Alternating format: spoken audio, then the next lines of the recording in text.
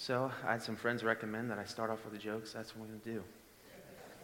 So, a Minneapolis couple decided to go to Florida to thaw out during a particularly icy winter. Sounds familiar, doesn't it?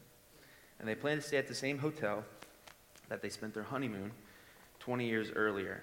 Because of their hectic schedules, it was difficult for the couple to coordinate their travel plans. So the husband left Minnesota and flew to Florida on a Thursday, and his wife planned to fly down the following day. The husband checked into the hotel, and there was a computer in his room, so he decided to email his wife. However, he accidentally left out one of the letters of the email address and sent the email without realizing his error. Meanwhile, somewhere in Houston, a widow just returned home from her husband's funeral. He was a Baptist minister who was called home to glory following a heart attack. So the widow decided to check her email, expecting to find condolences from friends and family. And after reading her first email, she screamed and fainted. The widow's son rushed into the room and found his mother on the floor and saw the computer screen, which read this: "To my loving wife, subject, I've just arrived today. I know you're surprised to hear from me. They have computers here now, and you're allowed to send emails to your loved ones. Since I've just arrived, I thought I would send an email. Everything has been prepared for your arrival tomorrow. Looking forward to seeing you then. Hope your journey is as uneventful as mine. P.S. Sure is really hot down here." All right, I got one more. It's shorter. A child asked his father, "How are people born?" The father said, "Adam and Eve made babies, and they grew up and became adults and made babies, and so on." And the child went and asked his mother, asked the same question. She said, "We were monkeys, and then we evolved to become something like we are now." The child ran back to his father and said, "You lied to me." The father said, "No, I didn't lie to you. I was just talking about your mother's side of the family." I thought this was pretty good. All right. So, to sum up what's been going on, we're going through the book of John. And we're in John 5 right now. And the last couple weeks, Pastor Joey's been talking about the story of the invalid who was sick for 38 years, and Jesus comes along and says, "Do you want to get well?" And then he heals him. And this should be something to be happy about and rejoice. But the religious people are upset about it because he didn't do it according to their standards. Jesus broke two things according to these religious leaders. He healed on the Sabbath, or on a Saturday, and he told him to pick up his mat and walk. Now, God had said that you shouldn't do any work on Saturday, but the religious leaders were like, "Good start, God. We're going to add a bunch more rules." And so Jesus didn't actually break the Sabbath. He broke what the religious leaders were adding to the Sabbath. And one of those is that you can't pick up your mat or carry anything on the Sabbath. So instead of celebrating this healing that had happened, they begin to criticize it. And then they approach this guy and say, "Okay, who healed you?" And then he points to Jesus. And so now they start going after Jesus and start persecuting Jesus. And they start persecuting him because he had done something good, because he didn't do it according to the manual of these religious leaders. He upset their standard. And these religious leaders have a critical and religious heart, a religious spirit, rather. And so Jesus today, in the scripture, he's really going after the religious spirit. And so what I mean when I talk about that is there's good religion, like it talks about in James, like the service to the orphans and widows. But there's bad religion, which is like legalism, right? What these Pharisees are doing, where they're adding extra laws onto God's law. That's what we're talking about in a negative sense. So the religious spirit is judgmental, unteachable, domineering, non-relational, a critic, and not a coach. And so Jesus is about to do some good works. He's going about doing good works and healing people to establish relationship and bring peace, but these people don't want anything to do with it. And so these people are starting to bring accusation against Jesus. And today we're going to start in John 5:31 and 32. Jesus says, "If I alone bear witness about myself, my testimony is not true. There's another who bears witness about me, and I know that the testimony that he bears about me is true." So, in the Bible, when there's an important decision to be made or a verdict to be rendered, it's important that you have 2 to 3 witnesses, right? And this just makes sense. Like, you're not just going to believe a story if someone themselves comes and tells you. You need to hear it from multiple perspectives. And that's what's happening here. So Jesus today is actually, instead of bringing forth 2 or 3 witnesses, he's going to bring forth 5 witnesses to testify to who he is, the Son of God. And now he doesn't need to do this, right? He's Jesus. We should simply just believe, right? He has the Father's witness, but for the sake of those listening, he brings 5 additional witnesses forward. And this really shows the humility of Jesus because he had just healed a guy, right? There shouldn't need to be any other witness. But in his humility and wanting these people to be saved, he brings additional witnesses. Witness number 1 is John the Baptist, 33 through 35. You sent to John, and he has borne witness to the truth. Now the testimony that I receive is from man, but I say these things to you that you may be saved. He was a burning and shining lamp, and you were willing to rejoice for a while in his light. So, this is John the Baptist. This is Jesus' crazy cousin. All right, he's off. He's eating weird things. He's wearing weird things, whatever. And in the book of Malachi, which is the last book of the Old Testament, there's 400 years of silence before Jesus comes. And in this book of Malachi, it says that before Jesus comes, that there will be a messenger who comes and prepares the way of the Lord. And that's John the Baptist. And that's what John's ministry was, to prepare the way of Jesus. And this is why, at the end of John's ministry, in John 3:30, he says about Jesus, he must increase, but I must decrease. What he's saying is that my job has been fulfilled. I've come, I've prepared the way of Jesus. I've, in a sense, given him the baton, and now it's his job to keep going, right? I've prepared my way. It's my time to step aside and allow him to do his thing. And this was the point of John's ministry. And earlier in the book of John that we saw, it was actually John that stood up and saw Jesus on the banks of the Jordan and said, this is the Lamb of God who takes away the sin of the world. So that's his testimony.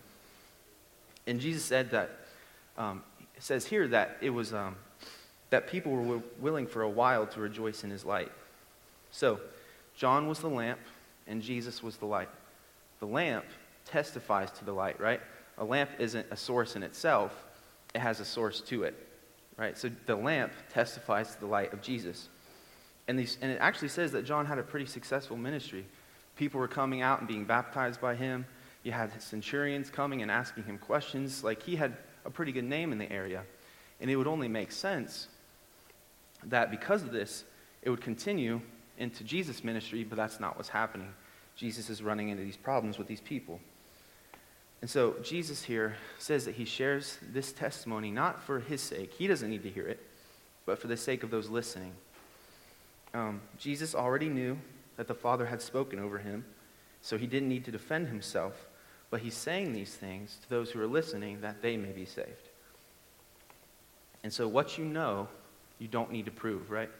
What you know, you don't need to prove. Jesus knows where he comes from, therefore he doesn't need to prove it. And so here's the point with that for us, is that if we don't know who we are, then we'll often speak to defend ourselves out of insecurity. But if we do know who we are, we'll often speak to resolve conflicts out of love. So, in light of the conflict that's happening with these religious people, Jesus isn't getting defensive and through that start bringing accusation back. He's actually seeking to resolve this because his identity is not in jeopardy, right? He knows where he came from. He knows where he's going. And so when we as people get a false sense of identity, it can be heartbreaking when someone brings accusation against that because we've placed that in their hands. And so Jesus, being the firstborn among many brethren, right? We've been predestined to be conformed to the image of Christ. We can learn from his example here to see that we first look to our Heavenly Father for identity, and then in that healthy place, then we can deal with conflict, right? Then it doesn't become about defending and accusing, it becomes about resolving conflicts. And Jesus mentions John witnessed not for his own sake, but for his hearers, that they may be saved because they're saved by believing in Jesus, and the testimony of John may help them believe in Jesus. This is the first witness that Jesus presents. Second witness is the works that Jesus presents. So say we have a stand here. First witness has come up. They've given their argument. And now they stepped aside. Second one comes up. It's works. But the testimony that I have is greater than that of John. For the works that the Father has given me to accomplish, The very works that I am doing bear witness about me that the Father has sent me. And so this is a pretty big statement that Jesus makes. He's saying that a prophet who was talked about in the scriptures, that was filled with the Spirit of God, who came and did what he was supposed to do, that the works that Jesus does is actually greater than that witness. Jesus, in effect, is saying, if you don't like my words, watch my works. Right? If you want to know what someone's about, you watch what they do. And so what did Jesus just do? He healed a guy that was sick for 38 years, and so that should testify to his person. But these religious people are getting caught up in what he's saying and wrestling over these. And he's like, just watch what I'm doing, and that'll testify about who I am. And these works that Jesus were doing were impossible to do unless the Father was with him. Talks about in the book of Luke when Jesus begins his ministry, he goes into a synagogue and he stands up to read from the prophet Isaiah, and he reads this. He says, "The Spirit of the Lord is on me because he has anointed me." This is Luke 4. "To proclaim good news to the poor. He has sent me to proclaim freedom to the prisoners and recovery of sight for the blind, and to set the oppressed free and to proclaim the year of the Lord's favor." And then he sits down, he says, "Today the scripture is fulfilled in your hearing." In other words, watch what I'm getting ready to do because it's going to testify to who I am. The works that the Father has sent me testify to Jesus. Again, in the story of the paralytic, right, they get offended because Jesus says to him, "Son, your sins are forgiven." And so what does he do? He says, "Don't believe me because I said this. Watch what I'm getting ready to do. Pick up your mat and walk. But that you may know that the Son of Man has authority on earth to forgive sins." So if you don't like my words, watch my works. So this is second witness. Now third witness is God the Father, God himself. Verse 37, 38. "And the Father who sent me has borne witness about me. His voice you have never heard, his form you have never seen, and you do not have his word abiding in you, for you do not believe the one whom he has sent." So the Father testifies of his Son. Remember at the baptism where Jesus comes up and there's a loud voice that, "This is my beloved Son in whom I'm well pleased." And this is an intimate knowledge between the Son, between Jesus, and between the Father who sent him. Again, Jesus knows where he came from, and he knows where he's going. And then he makes this statement here. He says, "You don't have his word abiding in you because you don't believe in him whom he has sent." And now, again, remember, he's speaking to religious people. He's speaking to people who go to church, people who read the Bible, people who tithe. And this will set up our next point, where we'll talk a little bit about it here, is that if we don't know Jesus, then we don't really know the Word, right? Like he's saying here, if you don't believe in me, then you don't really have the Word in you. Jesus is the Word. In Hebrews 1, it says that God in many times and in many ways spoke to the fathers in the Old Testament, whether that be from an angel, a dream, a vision. God spoke in many ways and at many times. But in these last days, he's spoken to us through his Son, who to be the ultimate revelation of the Father. So Jesus is the Word incarnate. He's bringing the Father's message as pure as could be. And Jesus said, "If you've seen me, you've seen the Father." But he says that they didn't really understand any of what they were studying because they missed the ultimate revelation of what God was trying to get across through the Scriptures, which was his Son, Jesus Christ. So Jesus is the Father's message. If you want to get a message across to somebody, you don't send it through, so many hands or whatever. You go yourself and proclaim that message, right? So Jesus, that intimate relationship between the Father and the Son, says, "I'll send my Son to give this message as pure as could be." Jesus is the will of the Father revealed. And Jesus isn't only the superior word of the Father, he's the final word of the Father. So anything that can be said about God has been said through Jesus Christ. So we don't need necessarily more messages about love. We need more messages about Jesus, right? We don't need more messages about faith. We need more messages about Jesus. Don't need more messages about generosity. We need more messages about Jesus. It's all about Jesus. He's the gospel. He's the good news, and he's the one who transforms our lives. And so in this statement, Jesus is rebuking these people because they're only interested in the concept of God, right, and in the thinking, and not the person of God. The Bible to them is something that they consider, not a person that they're becoming. And then this will set up our next witness, a fourth witness, which is the Scriptures. And we'll spend the majority of our time here.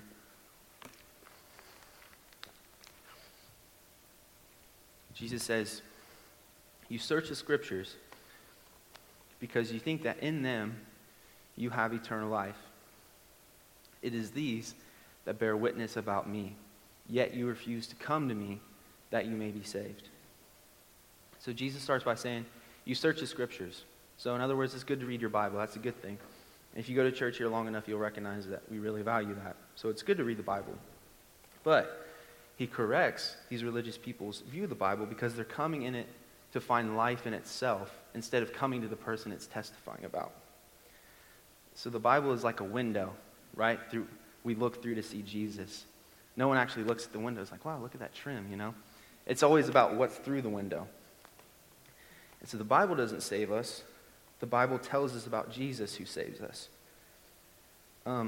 Reality is, you can read the Bible and still go to hell. You can memorize the Bible and still go to hell. This book, the book of the Bible, testifies to Jesus, who is the one who gives us life. It's always pointing to the person of God. And so God wants us to have a relational view of the Scriptures, not just an informative view, right? I think I heard a quote recently by Mark Batterson, I think, that the Bible wasn't necessarily meant to be read through, but to be prayed through. So the Scripture is something where we go to encounter God through the Spirit. The Bible is Jesus in print. As when I went to ministry school, that's something Bill Johnson said. And now we can look at these people with whom Jesus is talking about and judge them, right? And say like, oh, we never do that. Jesus was right there. We'd be right with them. But we do it with God all the time through the Word. We argue with God all the time through the Word. I'm not doing that. I'm not forgiving them. I can't become that. And so we need to have hearts that are open to receive the Word of God and to be changed by it. To receive the God of the Word and the Word of God. And we don't always need to understand. I think a lot of people get caught up on understanding. Well, I don't understand anything. Well, you don't always need to understand. You just need to trust. And some people struggle with, well, I can't remember anything. I think Joey shared this before, that I can't remember what I had for lunch last Tuesday, but it still fed me, right? And so that's the point of the Bible. And so God isn't a man that he should lie. So just because we are in the Word doesn't necessarily mean that the Word is in us, right? We want the Word to become us. Verse 41, 42. I do not receive glory from people, but I know you, that you do not have the love of God within you. So this is something that Rob was talking about this morning in Sunday school. So if we're living for the approval of men, we aren't living from the glory of God. Galatians 1:10. For am I now seeking the favor of people or of God? Or am I striving to please people? If I were still trying to please people, I would not be a bondservant of Christ. So if I were, I would not. If I were still trying to please people, I would not be a bondservant of Christ. They're in complete contradiction. So the world's desires and God's desires are in complete contradiction toward one another. So to offend one, or to please one, is to offend the other. So the question isn't about trying to offend nobody. The question is, who are you going to offend, right? Because they're in complete opposite. To be a friend of the world is to be an enemy of God. And now when we're talking about the world, we're talking about the fallen, broken system that the world functions under, the demonic thinking, right? So we're not actually talking about the people in the world. Like Jesus says later in the book of John, he says, he's praying for the church. He says, I do not ask that you take them out of the world, but that you keep them from the evil one. They are not of the world, just as I am not of the world. So it's not about getting us out of the world, it's about getting the world out of us. That's what sanctification is. It's getting the world out of us. We were all trained a certain way, to think a certain way, and born in this world to things just seem right? And so when we become born again, we're changed by the process of renewing our mind. That's what sanctification looks like. So it's not about getting us out of the world, but getting the world and its thinking out of us. We're to be salt and to be light. And then Jesus says, I know you, but I know you. And I know that you don't have the love of God in your hearts. So first point here is that Jesus knows our heart. Many people can assume things about us, but only God knows things about us. And God knows our hearts better than we do. That's why David in the Psalms, he's like, God, search my heart and know me and reveal what's in my heart, right? God knows our hearts better than us. And this is one of my favorite scriptures because Jesus is the only one who can look past all the mess, all the frustration, all the anger of these people, and like a doctor, just see right through and be, okay, what's the heart of the issue? What's going on here? He says, oh, you don't have the love of God in your hearts. And I believe that he's diagnosing the issue. He's saying here that these people who are more worried about the approval of man than of God, that the issue is that they haven't received the love of God for them, but they're hardened toward it. One of the quickest ways for myself to reveal that I am getting religious in a bad way is how I respond to the love of God. One of the quickest ways to reveal the religious spirit is to begin talking about the love of God and see how you respond. Often for myself, what this looks like, if someone begins to talk about love and I instantly become uncomfortable or I swing the other way and like, yeah, but what about this?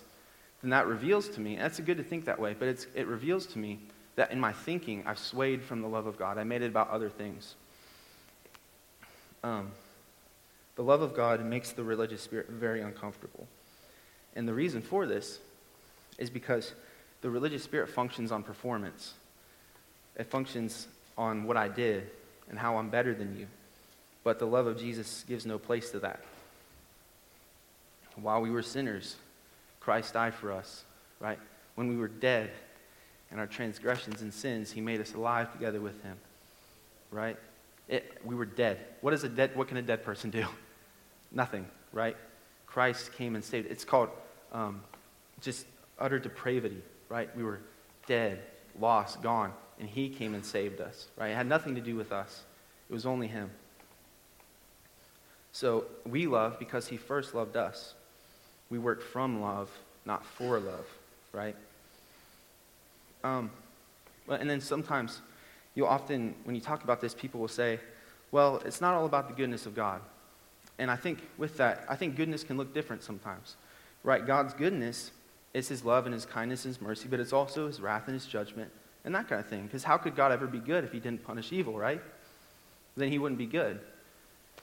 So the goodness of God, when we have no right to define the good, we have no right to look at God and to judge him based on what's good and what's not. Only he gets the right in that say, right? We have no room. So we were all, before Jesus, under the wrath of God, but now in Christ we are at peace with God. Now we're holy, blameless, and above reproach, accepted, received as sons and daughters, right?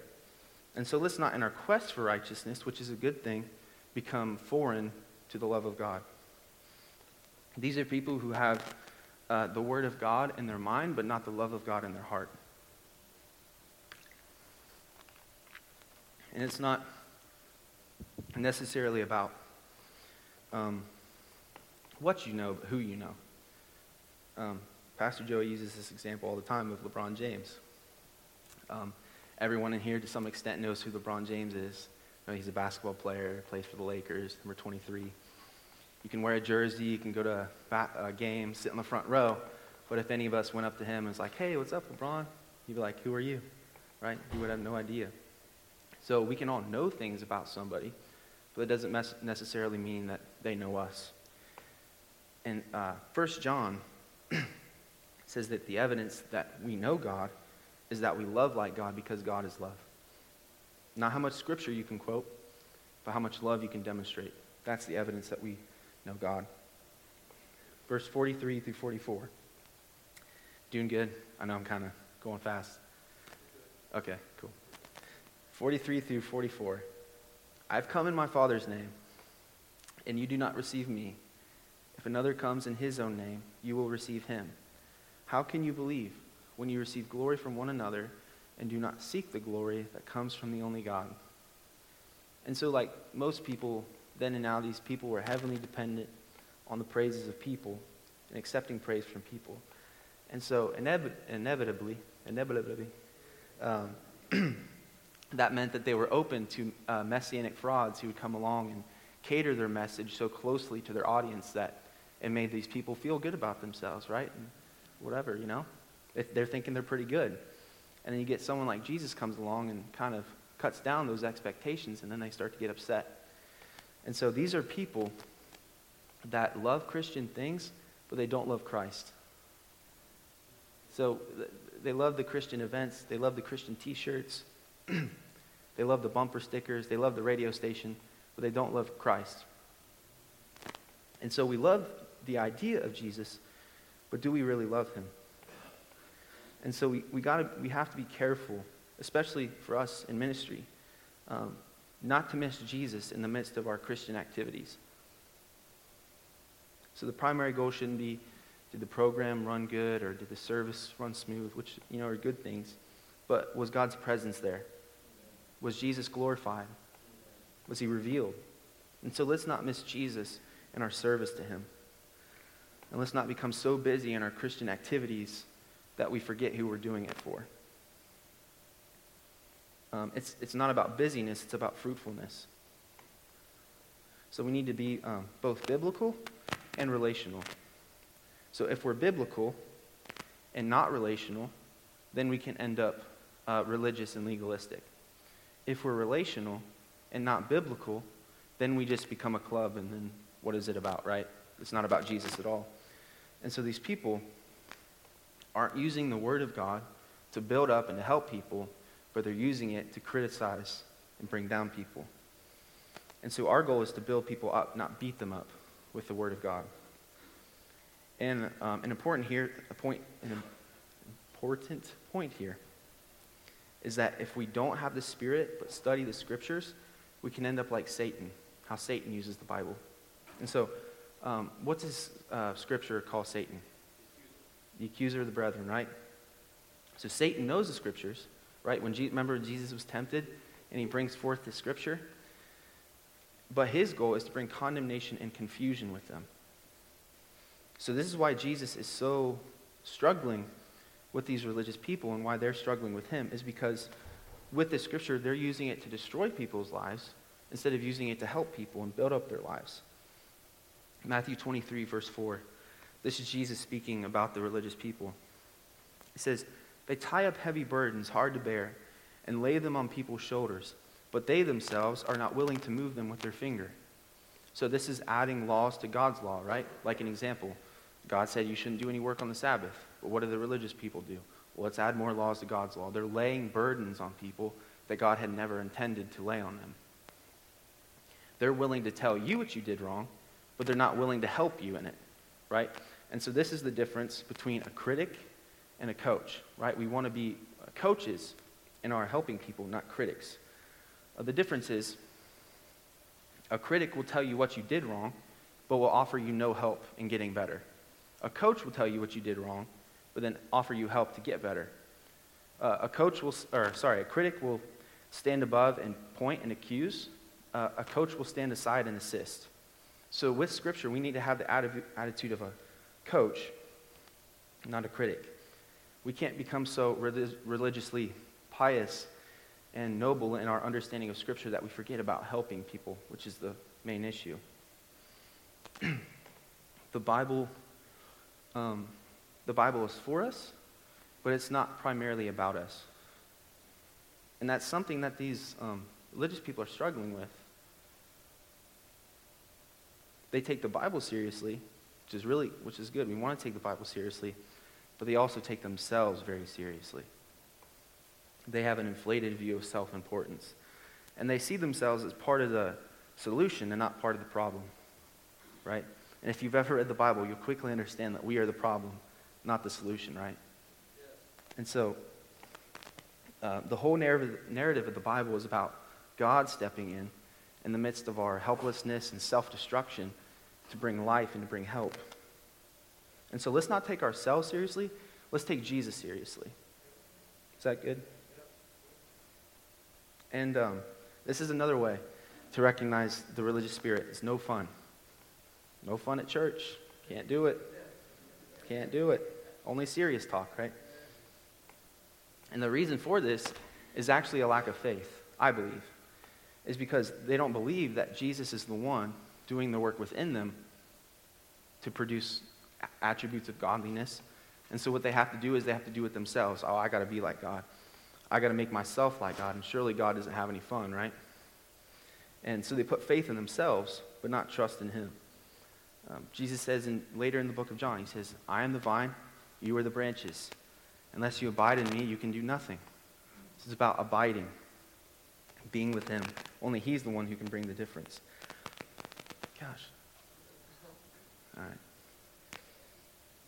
And now finishing with this witness of the scriptures, I just want to give some examples about how the whole Bible is about Jesus, because it really is. Firstly, Jesus fulfills the roles of Old Testament leaders. So in the Old Testament, you'll come across priests. Priests are mediators between an unholy people and a holy God. Jesus is our greater high priest who brings us to God.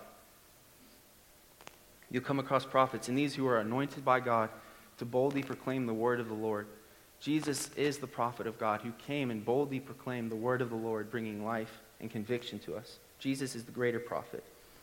You'll come across kings, and these are those ruling over kings and kingdoms, and these to serve as a reminder that Jesus is the greater king with a greater kingdom to come, right? Who will establish an everlasting kingdom, one that will never fade away and never end. You'll come across shepherds. These are those that care for their sheep. And Jesus says in John 10, I am the good shepherd. Not only does he care for the sheep, but he lays down his life for the sheep. Jesus is the greater shepherd. Judges, these are those that are seated in authority, rendering verdict between right and wrong. This is to remind us that Jesus is the ultimate judge, and that we'll all have to stand before the judgment seat of Christ. Jesus is the greater judge. Sacrifices. This is when an animal who was innocent was brought in to pay the price for people who weren't innocent. And this is to remind us that Jesus is the greater sacrifice who gave his life for us so that we could be justified even though he was innocent. Jesus is the greater sacrifice. And then you'll find the temple. And this was the holiest place on earth. People would go there to find God. And it says earlier in the book of John that Jesus came and made his dwelling among us. And that word dwelling literally means tabernacle. That God came and tabernacled among us. God came and made his dwelling among us. And so this is why as Christians we no longer run to a building to find God. We run to a person. And his name is Jesus. And then some people in the Old Testament you'll come across who testify of Jesus. It's Adam. Adam was our first father and the head of the race. And that's why we all have sin natures, thanks to Adam, right? He messed up, and as a result, we were all born into sin and have a sin nature. The scripture says that Jesus is the last Adam who came so we could be born again and give us a new life and create a new humanity through himself. The first Adam brought thorns. The last Adam wore a crown of thorns. The first Adam brought condemnation. The last Adam brought salvation. If you're reading through the Old Testament, you'll come across Noah. Noah is the guy that was blameless in his generation. And he proclaimed the word of the Lord for 120 years. And then eventually the judgment of God came. And he had built an ark so that people of God could escape from the wrath of God through it. Jesus is the greater Noah and the greater ark, who through him, through faith in him, were saved from the wrath to come. Jesus is the greater Noah. You'll find Isaac. And Isaac, out of love for his father, wore wood on his back up a mountain to give himself as a sacrifice. Jesus is the greater Isaac, who wore the cross on his back and walked uphill in obedience to his father to give his life as a sacrifice. Jesus is greater Isaac. You'll find Moses, who was a great deliverer for Israel, for the people of God, who delivered them from a demonic king named Pharaoh and brought them into the promised land. Jesus is the greater Moses, who brought deliverance from a greater Pharaoh into a greater promised land, the kingdom of heaven. Job, although he was innocent and done nothing wrong, and all his friends left him, Jesus is the greater Job, who endured the failure of his friends and the testing of God, but proved faithful to God. Jesus is the greater Job. You'll find Jonah, and Jonah was 3 nights and 3 days in the belly of a whale. Jesus is the greater Jonah, who spent 3 days and 3 nights in the belly of the earth, who then resurrected to give us life. Nehemiah, who restored the walls of Jerusalem, giving the people of God a place to go and have security and safety. Jesus is the greater Nehemiah who goes to prepare a place for us in heaven. Jesus is the greater Nehemiah. Hosea was faithful to his unfaithful wife, right? And this gives a picture of Christ. Jesus is the greater Hosea who remains faithful to us even when we are unfaithful to him as the bride of Christ. When we are faithless, he remains faithful. Jesus is the greater Hosea. And then David. David is a guy who became king from lowly beginnings, right? Even so, Jesus started off born in a manger and ascended to the right hand of God where he now sits, where he makes intercession and rules as king forever and ever. Jesus is the greater David. So it's all about Jesus. It's all about Jesus. It always has been, always will be. And all these people that he's dealing with, they're talking a lot about Jesus. And they know a lot of the Bible, but they prove that they don't know Jesus at all in all their scriptures. The last witness is Moses. He says, "Do not think that I will accuse you to the Father. There is one who accuses you, Moses, on whom you have set your hope. For if you believe Moses, you would have believed me, for he wrote about me. But if you do not believe his writings, how will you believe my words?" Galatians 3:24 says that the purpose of the law was to bring us to Christ. That was the purpose of it. The purpose of the law was to reveal sin so that we would know that we need a Savior. Like Paul says in Romans 7, "I would not have known coveting unless the law had said, 'You shall not covet.'" Right? It came to reveal sin. Romans 3:29. "Now we know that whatever the law says, it speaks to those who are under the law, so that every mouth may be stopped and the whole world may become accountable to God." And so that's the purpose of the law. We read the law and we understand God is holy and I'm not. And our mouths become stopped and we have no room for accusation. We have no room for self-justification, because in that moment we're all guilty. We see that we're messed up in the eyes of God through the law and that we can do nothing in ourselves. And so that reveals to us that we need a Savior. And so there's no such thing as good people. There's only those who have received Jesus and those who have not received Jesus. None of us is good in ourselves. None of us ever will be good in ourselves. It's only through the Spirit of God working through. Paul says in Galatians 2:20, "I have been crucified with Christ. It's no longer I who live, but it's Christ who lives in me. So life I now live, I live by faith in him who died and gave his life for me." It's all through Jesus. Only he is good. And so what we could not do, Jesus did in fulfilling the law. Right? When he died upon the cross, what were the 3 words that he said? It is finished, right? Jesus in himself fulfilled the law. He carried out the righteous requirement of the law that you and I never could. We stood before the law and it revealed that we were no good, that we were messed up. And then Jesus came, walked among us, and fulfilled the perfect law. And he himself was the perfect law. So that when he died, we died to the righteous requirement. So that now, by faith in the one who did it for us, we can be justified by faith. And so it's been fulfilled. No longer are we bound by endless do's and don'ts. But now we place our faith in Jesus. It's all about Jesus. And now we place our faith in the one who did it for us. And we're saved by grace through faith. And that not of ourselves. It's the gift of God. So, put your faith in Jesus today. Nothing that we can do in ourselves. Put your faith in Jesus. Let him be the sanctifier. Let him be the one that changes you, that renews you. Just get alone with him in prayer and let him to begin to change your heart. Don't worry about the abide, like he says in John 15, "Abide in me and I in you." And maybe you're here and you've never received Jesus. You need to receive Jesus, because he's the one that can save you and set you free from what you're dealing with. Not only now, but in the life to come. So I'm going to pray. We're going to finish up. So, Lord, I just thank you for today. Thank you, Jesus. Thank you, Jesus. It's all about you. Lord, I pray that if any of us who've strayed from you, that you would bring us back to yourself.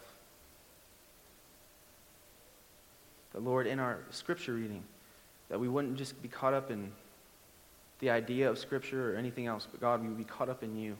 and that we would have a relational view of the Bible, not just an informative view. And I pray, Jesus, that you would set our hearts on you, that only you are the one that can change us. Only you are the one that saved us. And it's by your work within us that we're being changed and conformed to your image. And so God, I just pray, bless everyone here with that message. Bless everyone with the presence and person of Jesus. I ask in Jesus' name, amen. Amen.